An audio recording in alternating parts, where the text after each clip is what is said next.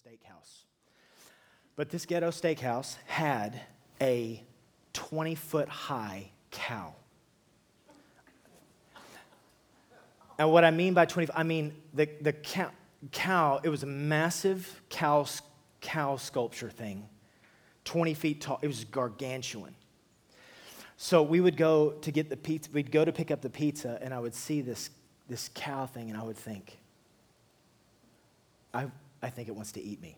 I remember thinking, like, this thing is huge, and I was afraid to touch it because it was enormous. But these are the kind of landmark things that you have in Lubbock because there's literally nothing else. So they just make huge cow things, and everybody just show up and eat your food. So that's why they do this stuff in Texas. So they had this cow thing, and I remember being mesmerized, and it was daunting and it was amazing. The other thing is, we please have a penny to throw in, because this is how you learn how to make wishes. And I'm sure we've all done that at some point in time.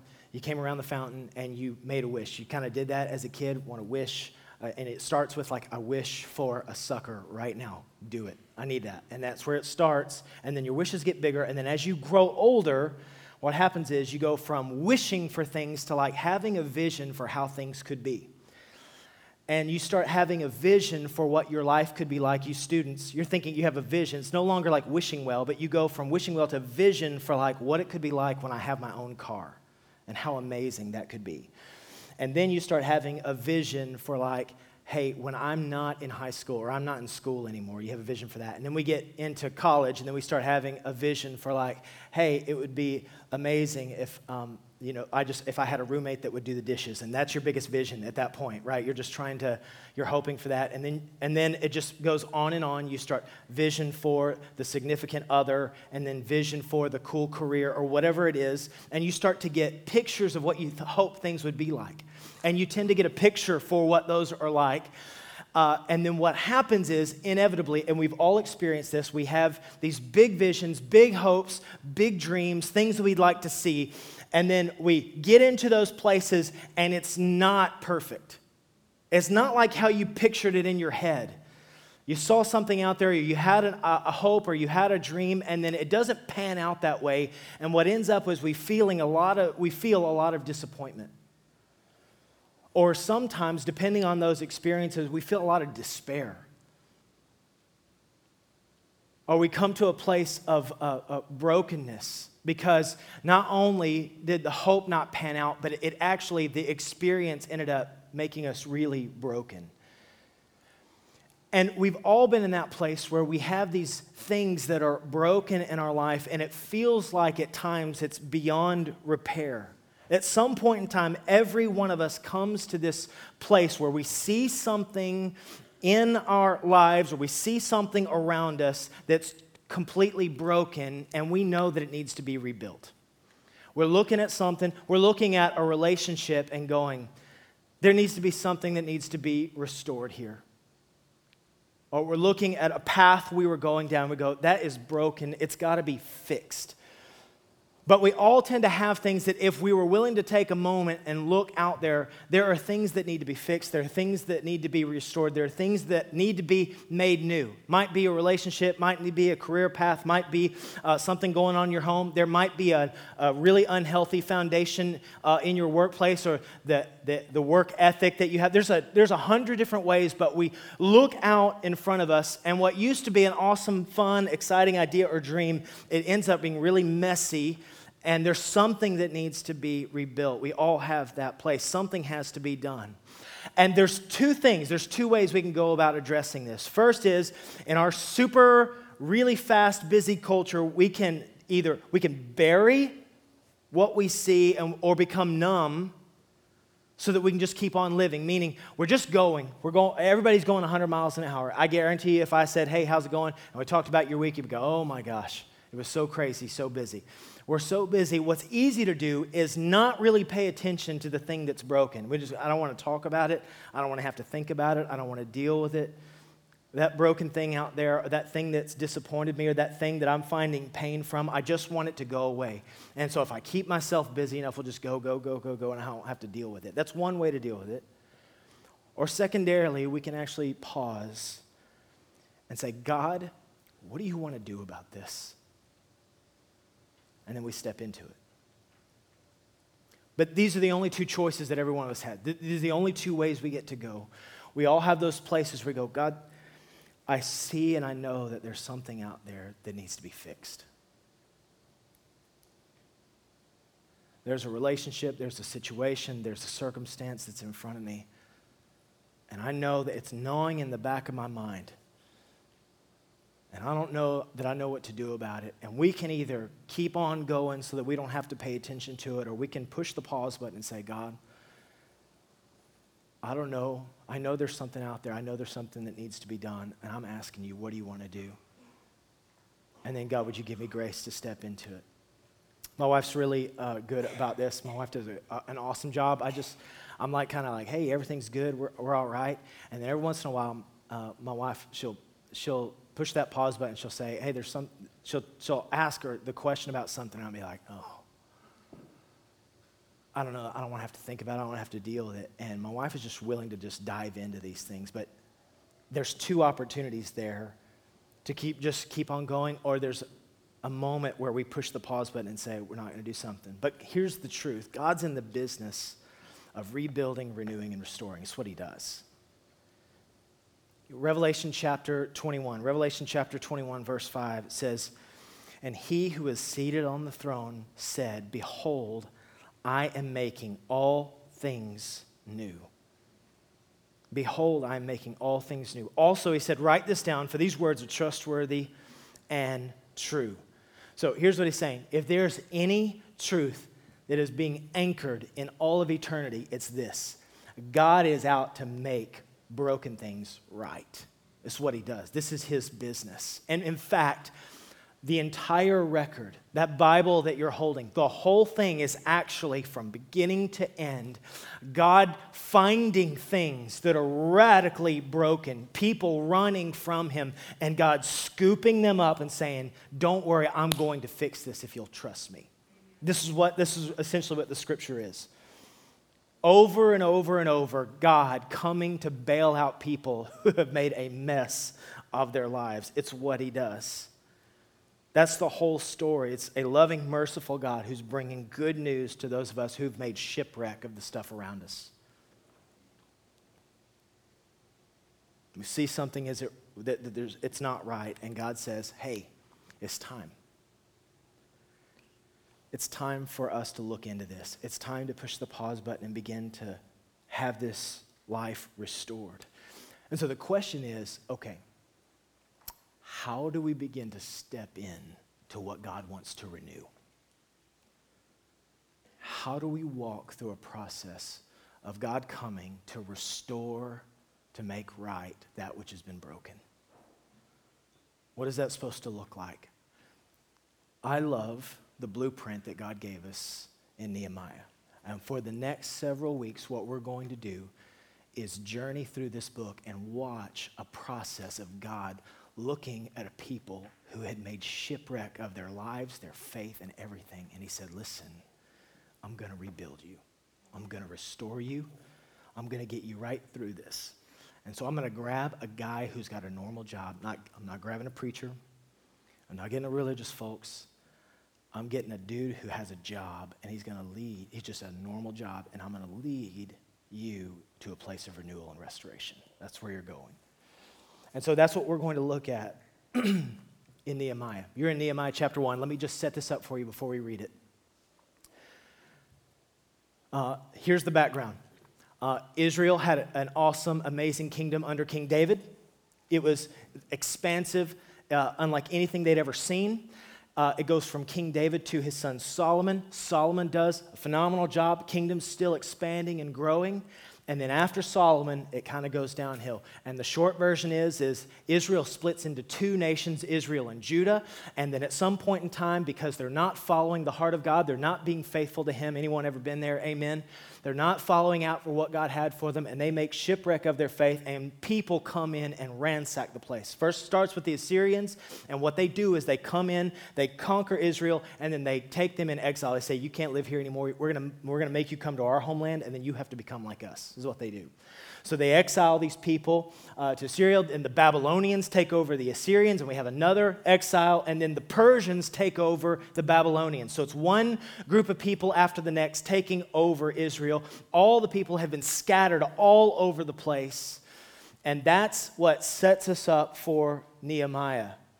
And that's where we begin to see that God, through a man, has a vision to restore what he started. There was a vision, there was an idea. It was totally broken, and God said, I'm going to fix it. But I want you to go through this journey. Nehemiah chapter 1, we'll start at verse 1. So the words of Nehemiah, the son of Hekeliah. Okay, let me just start here. The first, essentially, 7 chapters are basically the diary, the journal of Nehemiah. So you're going to get inside his mind as he's experiencing it in the heart of God, okay? Now, it happened in the month of Kislev, in the 20th year that I was in Susa, the citadel, that Hanani, one of my brothers, came with certain men from Judah. And I asked them concerning the Jews who escaped, who had survived the exile, and concerning Jerusalem, verse 3. And they said to me, the remnant there in the province who had survived the exile is in great trouble and shame. The wall of Jerusalem is broken down, and its gates are destroyed by fire. Soon as I heard these words, I sat down and wept and mourned for days. And I continued fasting and praying before the God of heaven. Now, I just stop right here before we go on. Now, the truth is, this is not new information. Okay? The ransacking and the destruction of Jerusalem took place 145 years ago, 145 years prior to this. This is not new information, okay? However, God has opened Nehemiah's eyes to see something and experience and feel something he never felt before. You've been in that place. I want to encourage you that there might be something that's been broken for a long time and you've not known what to do about it, or you've just kind of kept going on, but God's going to give you brand new eyes for something. He's going to give you a new vision and understanding. This is what's happening, all right? Because if you can imagine something 145 years ago, all right, so that would be like us going, getting the news that Abraham Lincoln was assassinated, and then we're all like weeping and mourning and fasting. And it just seems like a little bit off, like that kind of happened a long time ago. That was why all of a sudden, can you imagine if we all kind of came in here and started mourning and weeping and crying because Abraham Lincoln had been assassinated? It doesn't make sense except for that God began to open up his eyes. The Spirit of God was giving him a new insight. And he was struck inwardly because all of a sudden there was a vision of God doing a work of restoration in him. That he was seeing somehow that God wanted to begin to do something in him. It's not new information. It's just new vision, new understanding. And this is what God does with us. Is will we be willing to receive a fresh vision for the thing out there that's broken, that God wants to restore? All right, because maybe there's something out there we haven't seen before, but God wants to begin to do that new work. And we hear God saying, hey, it's time to face this. It's time to see this with fresh eyes. I have something new I want to download into you. Now listen, it's not going to fix that right away, but there's something new that I want to say to you about it. So what we see, Isaiah 43, verse 19, behold, I am doing a new thing. Behold, I'm doing a new thing. Now it springs forth. Don't you perceive it? I'll make a way in the wilderness and rivers in the desert. Here's what God's saying is, listen, I'm going to open your eyes. You're going to be able to see that I have something new that I want to do here.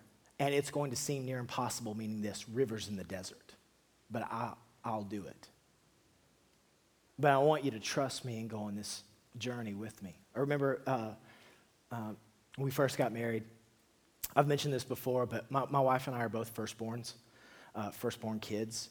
And so we had an awesome dating and engagement experience because we didn't live in the same place. So it was awesome because I would come into town for like 48 hours. I would be totally about her. She'd be totally about me. And it was amazing. And then we got married and we figured out that there was actually real life we had to do. And all of a sudden, it was like, I was like, why aren't you always about me? And she was like, why aren't you always about me? And we didn't say it that way. We just stared with anger faces, or whatever. That's what we did. We just tried to. And so our first couple of years was like, hey, get on the train. And because I was like, hey, we're doing ministry. And she was like, hey, we're married. Get on this train. This is the train we're on, the marriage train. So I was like, and so we thought those things were mutually exclusive, and they weren't. We just had to put down our pride and arrogance. But I do remember, because I was thinking, I'm going to win this battle, because I always win all the battles. And God teaches you that's the dumbest thing ever. And he uses marriage to do that, right? But here's what happened. We were about, I'd say, a year and a half or 2 years in, and God said something to me, and I thought, this is not going to work. Because he said, listen, your job is to serve her. And I remember him saying that, and then I remember thinking, if I go down this road, I'm going to get steamrolled. Because that girl can go, all right? She got vision, she got stuff she want to do, and if I don't put up for my stuff, I'm going to get steamrolled, and this thing's going badly. But God had to begin to give me different eyes. He had to just give me a different perspective and different eyes for what was happening. I'd say, we're still married 13 years later, and we've somehow gotten on the same page, and we're not perfect by any stretch of the imagination. If you want to come up here and ask us about all our mess, you just come on up. We're good. We got mess, okay? But what I have seen is, what I saw is God asked me to see something differently. And I just briefly responded. He said, he's essentially saying, behold, I'm doing a new thing. And you think you're going to get steamrolled, but you need to trust me. And you need to be willing to step out in this. And I'll do a new work. This is what God does. That's what he does. So the question is that how do we take that? What's that first step in then just discovering God? How do you start this rebuilding? How do you start this restoration process? And honestly, it starts by us just being honest with God. Look at verse 5. Nehemiah chapter 1, verse 5.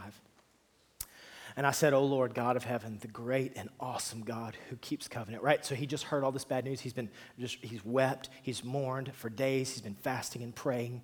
He sees something new. He sees this thing is messed up. It's broken. I don't know how to fix it. I don't know what to do. Now I hear him cry out. O Lord, God of heaven, the great and awesome God who keeps covenant and steadfast love with those who love him and keep his commandments.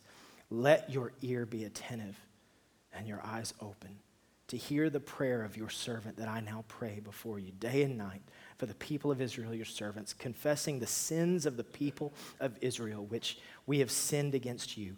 Even I and my father's house have sinned.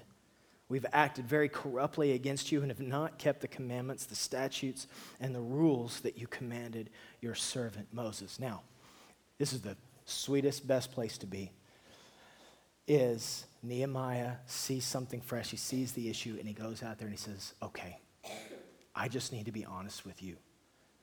Our nation has made a shipwreck of this thing. We've totally messed up. And he goes, by the way, I've totally blown it. I have blown it. My father's house. Well, here's what he's saying. We've given ourselves over to worshiping other gods. This was the sin of Israel, is they connected themselves with a group of people who had different gods. And they said, we don't care. We're not going to care about our God. Honestly, what they said is we just want to fit in.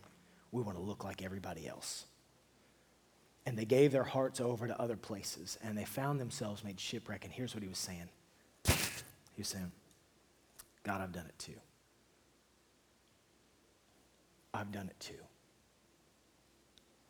Now, that's a crazy place to be, where you just get gut level honest and you just go, man, I've made shipwreck. I'm a part of the problem for whatever I'm facing out here, whatever has to be restored, here's my part. And he's just been honest. And I love that he does this, because the truth is, our messiness does not keep God from doing what he wants to do. Our mistakes, our failures, it doesn't keep God from doing what he wants to do in our lives. It actually opens up the door for God to do the work of restoration. It's the place where God comes in and fixes things. It's what he wants to do. And so when we get truthful before him, when we're honest with him, and that we get on his timeline, We understand that God wants to begin to do this work of restoration. The difference is, though, what we want is that God's not going to do this thing overnight. God isn't going to rebuild what we want him to rebuild. He's not going to do it overnight necessarily. But when we see that we've been honest with him, we understand that, listen, this thing is going to go on your timeline. It's not going to go on mine. In fact, Nehemiah chapter 2, verse 1, we won't read it now because we'll get into Nehemiah 2 next week, but here's what he says. He says, it's 4 months later before he ever talks to the king. So God gives him a vision. He's been weeping, fasting, praying, and it ain't for another 4 months before he even says a word about the vision God gave him. So he sees that something that's messed up, it's not right, it's not working, but he's going there with the Lord. He's getting before the Lord on this thing. It's easy to see something that needs to be fixed, and then we go try to fix it, especially you men in here, right? We're the fixers. So it's just a problem, and we need to go to fixing it. And what God's saying is, listen, I've got something I want to give to you, and this is not about busting out. This is about listening to my voice, hearing me. This thing isn't happening overnight. I have a vision, but it's going to be cultivated inside of you. And the question we got to settle internally is this: do I believe that God's trustworthy? Do I really believe that God is good? Do I really believe that God is able? Do I believe these things about him? Not just say those things because they look good on coffee mugs when, at 6 a.m, but do I actually believe that God is trustworthy, good, and he'll faithfully carry this out? And I love what we see here in Nehemiah because his gut is wrenched before God. God wants to do something new, and he doesn't make a peep about it for 4 months. Doesn't say anything to anybody. But he allows God to begin to percolate this thing inside of him, move inside of him. And so I love how Nehemiah answers actually this question because look, he just states the truth. He just speaks truth. Look here in verse 8. Remember the word that you commanded your servant Moses. So this is a great way to communicate with God. Just say, God, I just want to remind you who you are. Really, by the way, when you're reminding God who he is, you're just reminding yourself who he is. But it's awesome to say, God, I just want to speak to you about you, and then we just get built up. So, little side note. Remember the word that you commanded your servant Moses, saying, if you're unfaithful, I'll scatter you among the peoples. So he's just speaking the scripture. If you're unfaithful, I'll scatter you among peoples. But if you return to me and keep my commandments and do them, though your outcasts are in the uttermost parts of heaven, from there I will gather them and bring them to the place that I have chosen to make my name dwell there. They are your servants and your people whom you have redeemed by your great power and your great strong hand. O Lord, let your ear be attentive to the prayer of your servant and to the prayer of your servants who delight fear in your name, and give success to your servant today and grant him mercy in the sight of this man. Now, there's probably 12 sermons just in this one prayer right here. But I'll sum this up. Nehemiah knows the truth of who God is, and so he just starts appealing to him. Not here. He's confessed. He said, I made a shipwreck, but here's what I'm going to do. I'm just going to appeal to your goodness and your faithfulness. So, Lord, whatever has to be restored, I'm coming up under your ideas and your thoughts. I'm coming up under your truth. I'm telling you about what you say. And I'm getting my heart ready to get lined up for what you want to do in the days ahead. There's something that you want to work on. There's places that you want to fix, and I'm setting my mind there. There's a relationship with my sibling or my kids that are broken, or our home is not right, our marriage, and I'm asking you, God, to do this thing, and I'm coming to you on your faithfulness, and I'm saying, God, this is you. This isn't about me. This is going to be your work. Your word says if the people mess up, there's going to be consequences, but if anybody has the guts to come to you and say, we want to follow you and trust you, that you come and do work of life and restoration. That's what you do. And we see that when God's ready to build something, he's asking and he's looking for partnership. That's what he's doing. So when God casts this vision, he's looking for somebody that's just willing to go, I'm willing to partner. I'm willing to come alongside you, God. I want you to do this in me. Let me just say this. Here's the truth. And I'd venture to say the majority of us know and believe this. God can do anything, anytime, anywhere he ever feels like it. Hear this. God can do anything, anytime, anywhere he so feels like it. But hear this. But he's looking for partners. He's looking for partners. He's looking for people to come along and say, do this in me. Do this through me. Can I do this with you, God?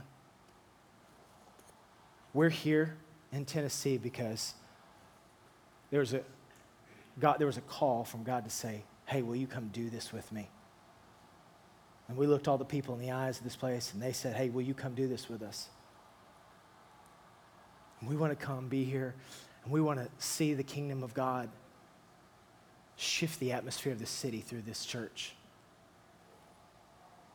God is doing works of renewal and restoration. In fact, I'd just venture to say, if you're not in a place where you don't think God is wanting to renew or restore something in you, I'm waving the flag saying, start asking, because there's stuff that God wants to do. There's things that God wants to make new. He wants to do it in this church. He wants to do it with this church and in this church, but he wants to do it in you. And here's what he's saying. Listen, I can do anything I want to, but I'm looking for partners. Will you come on this journey with me? That's where we're going over these next few weeks. What does that journey look like? What does it actually mean? How do we flesh this thing out? I'm going to pray for us, and I'm going to ask God to give us grace to say, God, make me a partner. And over the next few weeks, we're going to journey together on how to get there. All right, let's pray. Father, I thank you that you're in this place. I thank you that you do the work of restoration, reconciliation. It's what you do. You renew, you rebuild, you restore. It's who you are. It's your record. From Genesis to Revelation, all of human history is littered with you doing your work. And you're looking for partners who are willing to come in. So, Lord, whatever needs to be restored, God, we're saying, may we be your partners. In fact, even just where you're at, if you feel comfortable, just say, God, I want to partner with you. I want to be a partner. I don't know how to. I don't even know what it's supposed to look like. All I know is don't go without me. Don't go without me. Do this work of rebuilding, of restoration. But I'm with you, God, 100% of the way. Would you show us, Father, faithfully in the days ahead what this is going to look like? I love you. We bless you. We thank you for this time. It's in your name we pray. Amen. Amen. You guys stand up. We're going to do a quick benediction, just a blessing over you as we go. We're going to have a few prayer partners up here. We'd just love to pray with you about anything that's going on in your life. If you just need somebody to stand with you for what God is doing, maybe God's stirring something in you, we just would love to do that. So we'll be up here ready to pray with you. We're excited about where it's going. I would say this. If you know somebody that's got a big mountain in front of them, and they don't know how God's going to fix what feels like a mountain to overcome, I would encourage you, would you invite them to come be a part of this? I think there's some really life-giving words that God has to share over these next few weeks on how God renews, rebuilds, and restores. So do that. Bring somebody along for this journey this summer. If you feel comfortable, just put your hands out there, say, God, I'm getting this from you. You don't have to do this. There's nothing magical, but if you feel comfortable, I'm just going to pray a blessing over us as we go. Father, would you bless and keep us? Would you make your face shine upon us and be gracious to us? Would you lift up your countenance upon us? Fill us with peace this week. God, we just say there's nothing we can manufacture on our own. It all comes from you. So even as our hands are up, we release control of our own lives and just receive the beauty of your leadership over us. Lead us faithfully, God, into these days ahead. We want to walk with you. We bless you in Jesus' name.